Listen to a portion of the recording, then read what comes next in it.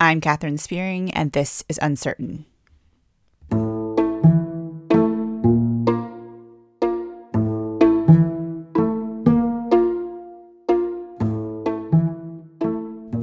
Today I'm speaking with Heather Gargis, gifted trauma therapist residing in St. Louis, Missouri. We really do need to have certain types of training that is trauma informed and gives us a better understanding to be equipped to handle abuse and neglect and all sorts of things that show up in the church because it's already there. She'll be sharing about abuse in the church, both from her perspective as a therapist and also from her own experience. I'll give a trigger warning here as this episode references sexual abuse and child abuse.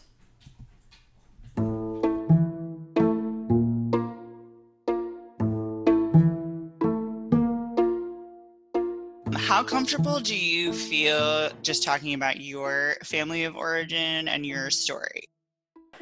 Yeah, I mean, I feel decently comfortable. I think that I'm at a place where I can decipher how much I want to say, knowing that this will be public. Yes. So I feel pretty good with being able to say, like, this is my boundary with my story, just in case a client gets a hold of it or whatever. Right. But I also want to be transparent too. You know, something that some of my clients know, but not all of them. So there'll be times in my sessions that I'll say to my clients, like, we as abuse survivors. And so in that small glimpse, they know that I'm one too. Mm-hmm. You know, but I don't really go into my story with them at all, but Right. They do know that, or at least some of them know that I come from that story. And I think it's really helpful when you are an abuse survivor to know that your therapist is one too. Yeah. So They're they're like, not. oh, wow. Yeah. I'm not by myself. It's like more camaraderie. Like it's not an isolation thing. And you do feel like there's something intrinsically wrong with me as an abuse survivor, but to know my therapist, who is in more or less a position of authority right now in this space, right, knows exactly what that's like. Right. To Absolutely. feel like there's something intrinsically broken. Yeah. So family of origin. It's a great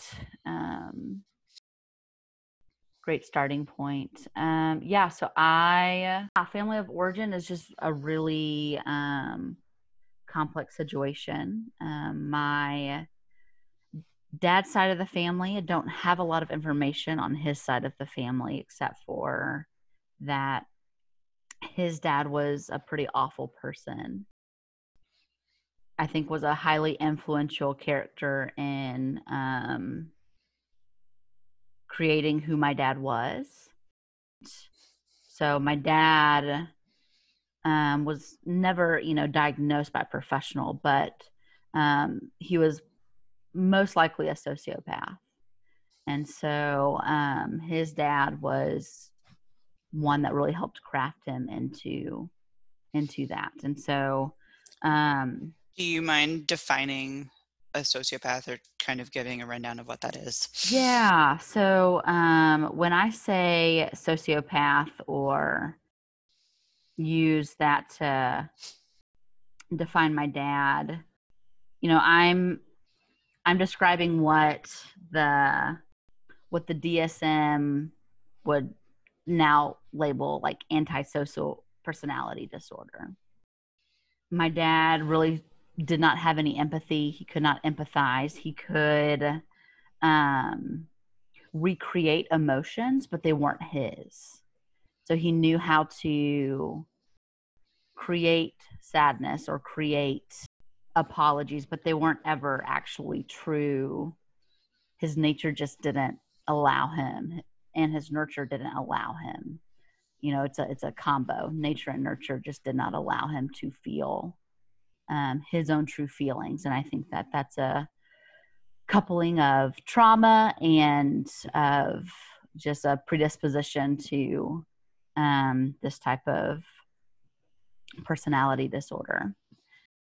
There are times that, you know, I would see, so my dad had some, so he's on the spectrum of being a sociopath, as well as on the spectrum with narcissism. Definitely have narcissistic personality disorder as well. And was also a sex addict and addicted to cocaine. And so there was just all of these different aspects of himself that really created a type of person that was just really dangerous, to say the least, with just the choices that he made and all of the things that he experienced as a person.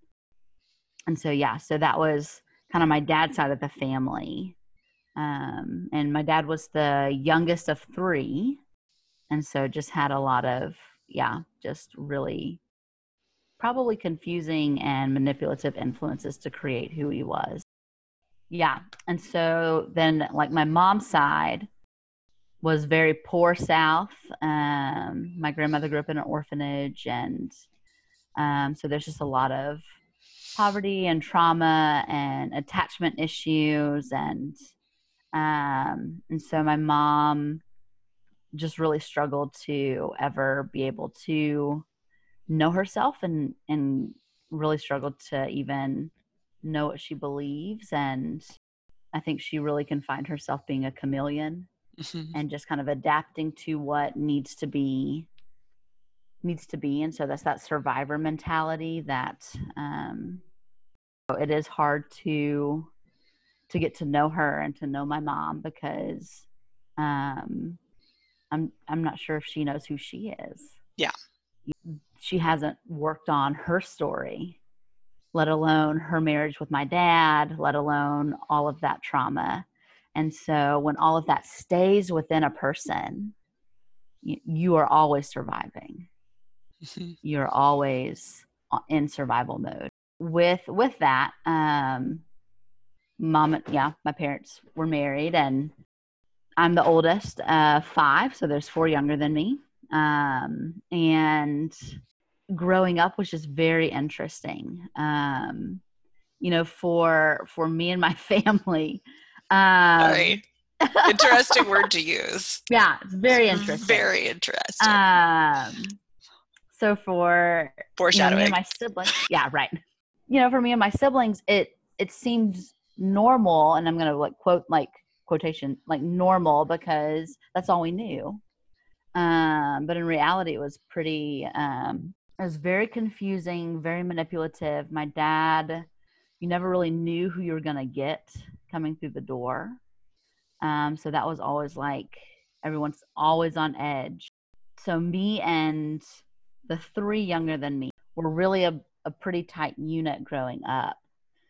Us four were really tight, and, you know, to survive an abusive household. So my dad was very abusive in many different ways. Well, actually all the ways that you can be abusive: physically, sexually, emotionally, and spiritually. He hit all categories. And so we really had to figure out how to survive as a unit. And so we were a pack and had to function as one in order to survive. You know, it was very confusing to wake up every morning and see my dad sitting in his rocking chair reading the Bible. And then, you know, yeah. And then, you know, who knows what he's going to do later that day, whether, you know, it's some sort of really terrible punishment or something inappropriate with one of his children, or, you know, like, you just don't know. So it was a really confusing statement of like, oh, like, Dad's reading the Bible every morning. I don't know what to do with that. He was also an elder of our church. And he was an elder? Yes. I did not know he was an elder, because you go through a vetting process. Elders and deacons, when I was younger, were one and the same. Later on in my childhood, when my church ended up splitting when I was 13. Dad was a deacon there. Got it. And that had more of a, at least what I'm remembering, I could totally be wrong, but that had more of a, to become an elder, it had more of a process at that point. Okay. But when I was little, like my dad taught Sunday school, and he coached my Upward basketball team, and we were heavily involved in church, even though he had all of these issues. He was very good at convincing people with what he wanted them to know about him. That's the main question going through my head, even though I know the answer to it because I've seen it happen so many times. Yeah. Is what do you think allowed them to miss that? Yeah, it's a great question. That's a great question. I think one of the key components is that when working with and understanding a sociopath, sometimes they're just incredibly crafty and unfortunately can get away with a lot of things. Yeah. So the judge that did our case, he said in the courtroom that throughout his entire career, and he had been a judge for 30 years, he had never met somebody who could manipulate like my dad could. And this is when charges were being filed against your dad, and he said that your dad was a great manipulator. Yeah. And so I would say that, unfortunately, he was a great manipulator. Yeah. And I think, so that's a big part of it, I think. But then when it comes to the church, I would say that sometimes it's scary to ask hard questions. From the church perspective. From the church, like from people from the church. So it's like, okay, so my dad would borrow money from a friend who was also an elder at the church several times to try to make ends meet or whatever, which what my dad was spending that on was like prostitutes and cocaine. And so, this happened multiple times. And, I think that was maybe a missed opportunity for deeper questions of, how is Brad, my dad, unable to support his family? Like, let's look at his budget. Let's, how do we actually know that what he's saying? And I'm not saying like we should always distrust people, right, but there are really good follow-up questions as friends and as believers, that if something is happening repetitively, that we should take a moment to assess and be like, okay, so yes, Brad has 5 kids. That's a lot for sure. He has a decent job. His wife does work. So is there something that we don't know about? Like, is he in debt and he's just too embarrassed to tell? There's all these questions that could have been asked, but unfortunately weren't. And so with that, I think, it is a call to, when we have people in leadership, like, what does accountability look like? Like, in any sort of spectrum. Side note, in my church staffing experience, I noticed that when I would interview for the position, if there were anything that was like a yellow flag, like slight yellow flag, that ended up being a major red flag down the road. And I think this is what you're saying, just in these situations, in these relational situations, from a church perspective, if there's a yellow flag, that's worth paying attention to. Absolutely. And monitoring, just even if you just monitor it internally and like, I'm paying attention to that.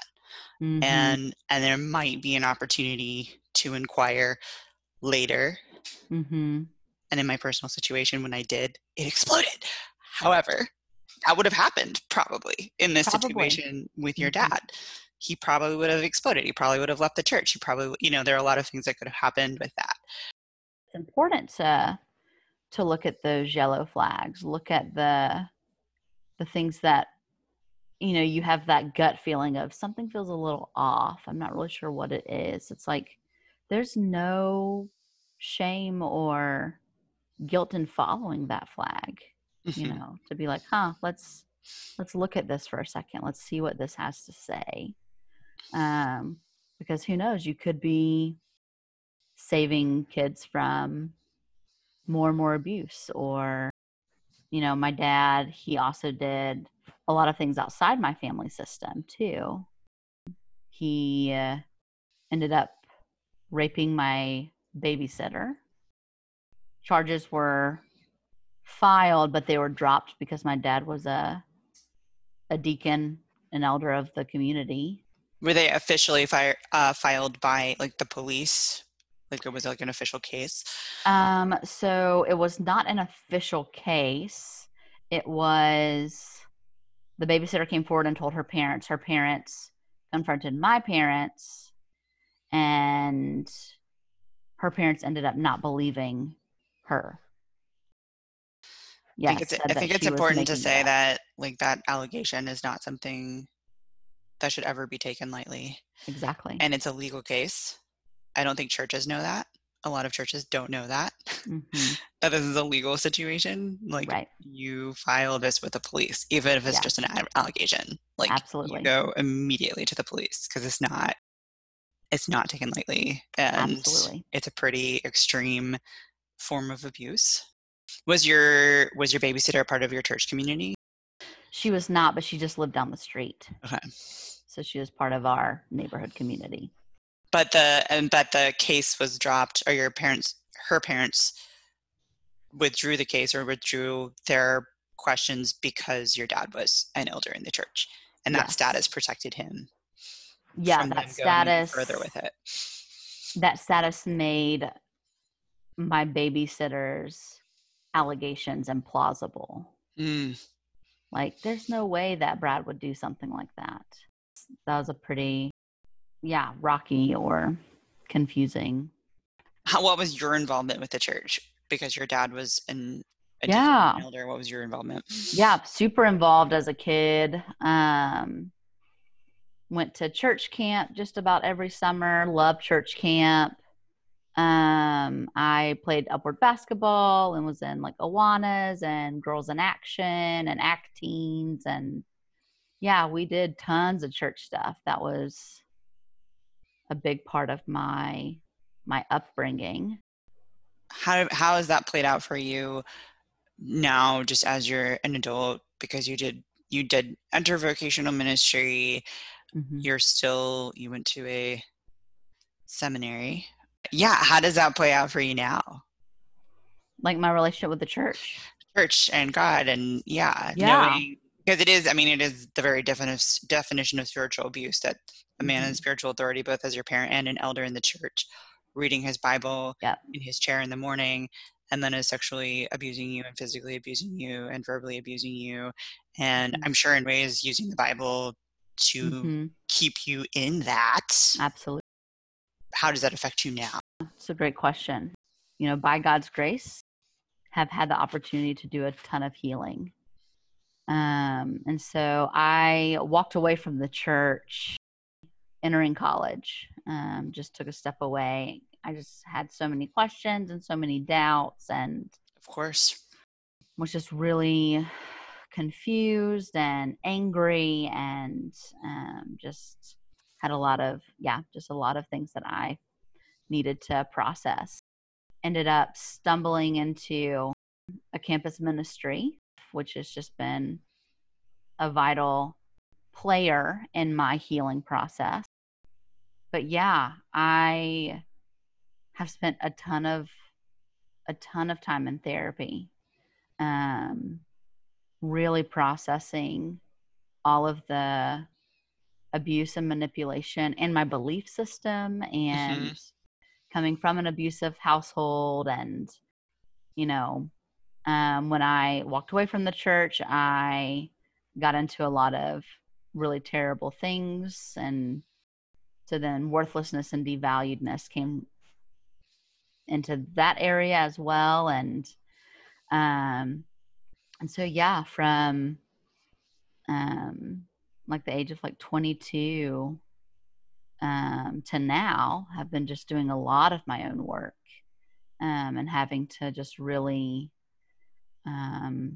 sit and process the pain and the grief of my dad, but also of the church and the ways that I felt not seen or heard or understood.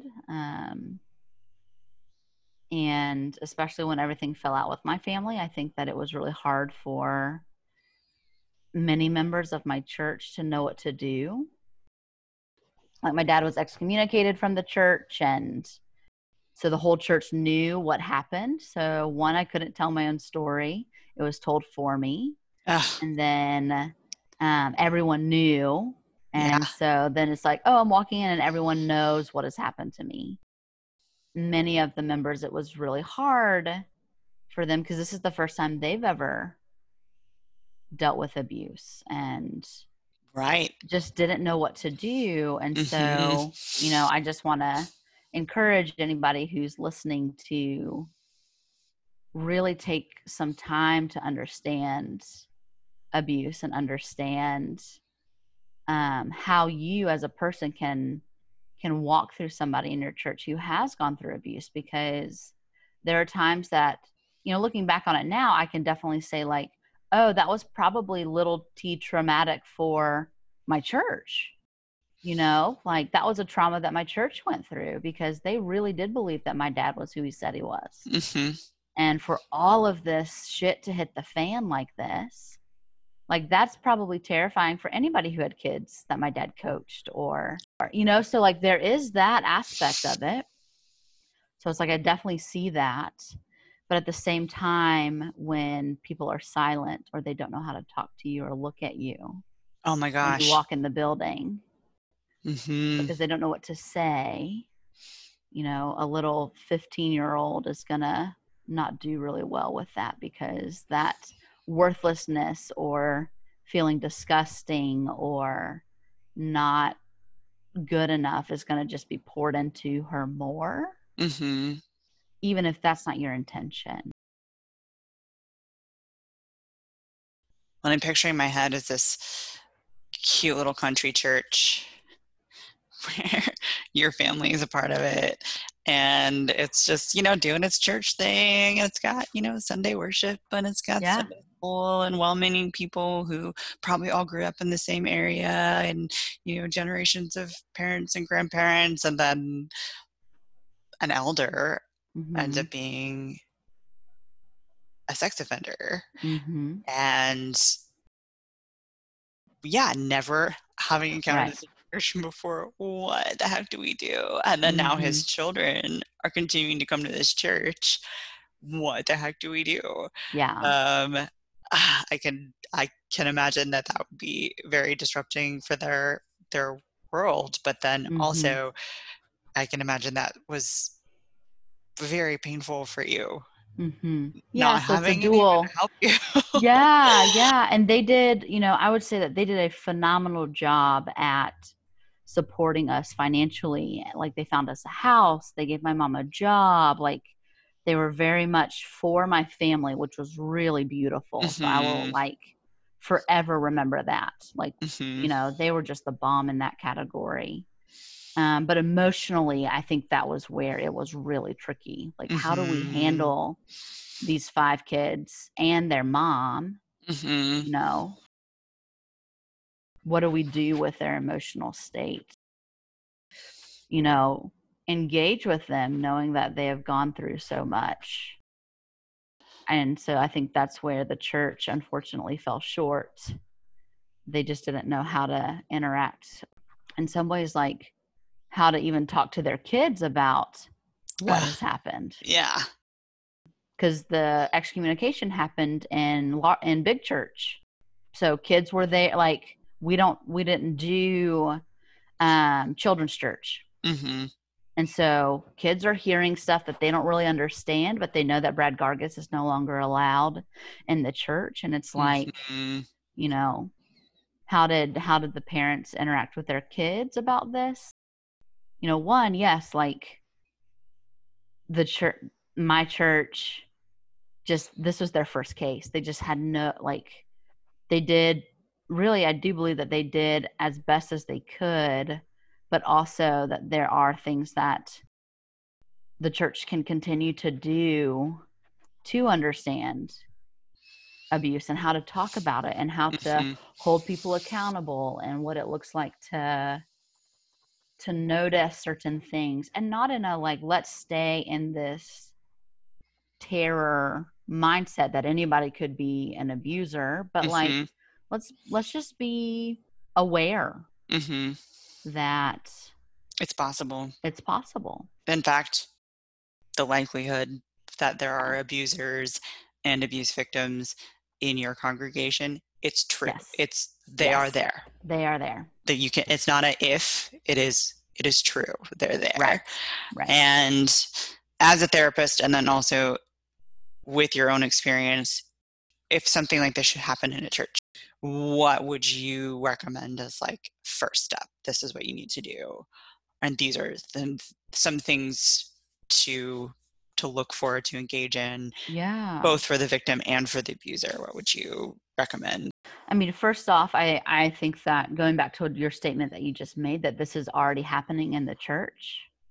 Like, there are abusers and abuse victims that are sitting in the church, that it is important for anybody in leadership to have some sort of trauma-informed training, so that when this does happen, when something shows up, that you are already prepared. Mm-hmm. That you're not scrambling to figure out what to do. Mm-hmm. Because unfortunately, even in the best intentions, when you're scrambling, it's still going to hurt the victims. Yeah. And so, you know, asking yourself, asking the church, what is it like for us to be proactive in this? Especially, you know, when we see statistics that, you know, statistically, it's 1 in every 3 women will be sexually assaulted, and 1 in every 4. But those are just stats that have been reported, right? It's probably 1 in every 2 women and 1 in every 3 men that have had some sort of sexual assault, sexual encounter that they did not want to have. And so if that's the case, which it is, then look into your church and see that probably half your church has gone through something like this. And that's just sexual abuse. And that's just sexual abuse. That's there's not a whole lot of other types of traumas that someone could experience. And also, just when you mentioned just the pattern of abuse in your family, of your grandfather being a reason why your father was the way that he was, not the full reason, but definitely a huge contributing factor to that. If you have an abuser in your midst, which you do, every church, any church listening, you have abusers in your congregation. They're there. There's a whole system in place for them to be able to be that way. Yeah. And so knowing that too, you're not just operating with like this one abuser and how do I deal with this one person? Right. Like, there's a history, there's a system, there's a lot going on. Absolutely. that you need to look into and address, and be addressing now. Don't just wait for them to be arrested. Yes. And then there's also a book, there's several books that are important that I think leaders in the church should read. One of them is by Bessel van der Kolk, Body Keeps the Score.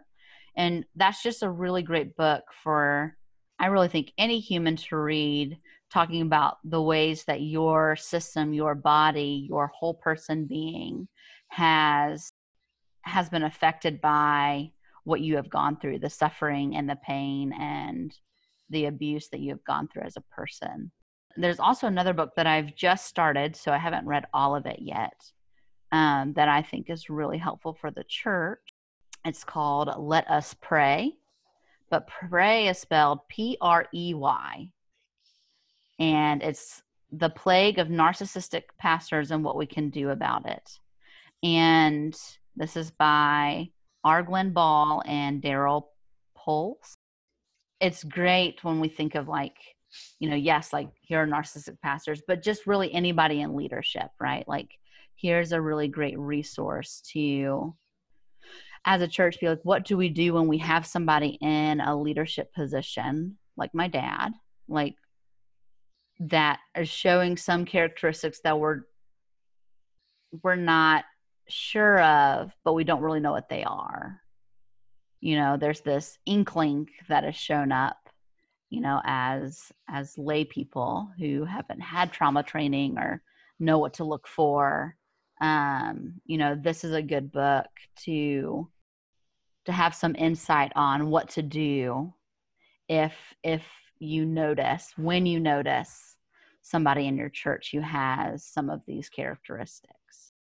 In my situation, it was so covert in the church situation that I worked in. It was so covert.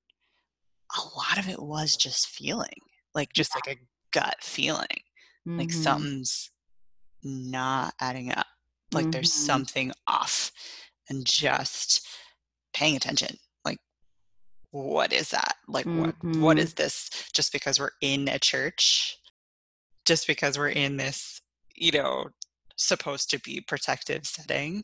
Yeah. I think it might be, I'm still formulating this theory. I think it might behoove us to stop seeing the church as this wholesome, safe, protective place and almost approach it like we are always in a situation of working towards that place. We're not in that place because of how many messy situations we have within this community. We're never able to naively say, we are a safe place at all times. Right. The working theory. But given the statistics that we just mentioned, it might be helpful for us to just assume we're not a safe place. And we are always working towards that, but we can never, because I think when you say that, it causes you, which is what I did, but it's a church. And then you shut it down and you don't pay attention and but they're a pastor. So you shut it down. Right. And you don't pay attention, but they're an elder. Like they've been vetted, they've taken exams, they've been, you know, and then, so you shut it down and you pretend. Right. And you look the other way. Yes. Because you assume it's a church. It's safe. It's a working theory. I like that because I think that it just reminds me of sanctification and that we're always supposed to be being sanctified every day. And the church, you know, hopefully can continue to embody that model that it's like we have not arrived. Right. There is not an arrival until we die or Jesus comes back. Like, and so if there's not an arrival, then there's a striving towards, and that's what I'm hearing you say, is that we should be striving towards safety, but knowing that there's going to be times and instances and people who come to the church or leave the church or whatever that, you know, may make the church not as safe as we want to believe that it is. And so being able to, yes, strive for that safety. We always want to strive for that safety. But yes, to not be blinded by somebody's label as pastor or elder or Sunday school teacher, which is really hard to do that, to not be blinded and use that as, oh, since they're this, then what I must be feeling is wrong. Or downplay what I am feeling. And it's like, that label does not mean that they are incapable of doing harm. Everyone is human and everyone has potential to be an abuser. Yes. Everyone does. And if our statistics are as high as they are for those who have been abused, the likelihood of becoming an abuser is much higher when you've been abused. Yeah, this idea that we have way more abusers in our congregations than we would ever want to think is true. Oh, I totally believe it. I totally believe it. In the few years that I've been in ministry, oh, I totally believe it. Like, not hands down, no doubt in my mind at all. So I think it's really important to be very vigilant. Yes. Vigilant. And never say we're good. We good. Yeah. We got this. We really do need to have certain types of training that is trauma informed and gives us a better understanding to be equipped to handle abuse and neglect and all sorts of things that show up in the church, because it's already there. So we're not preparing for if, we're preparing for now. We are preparing for now.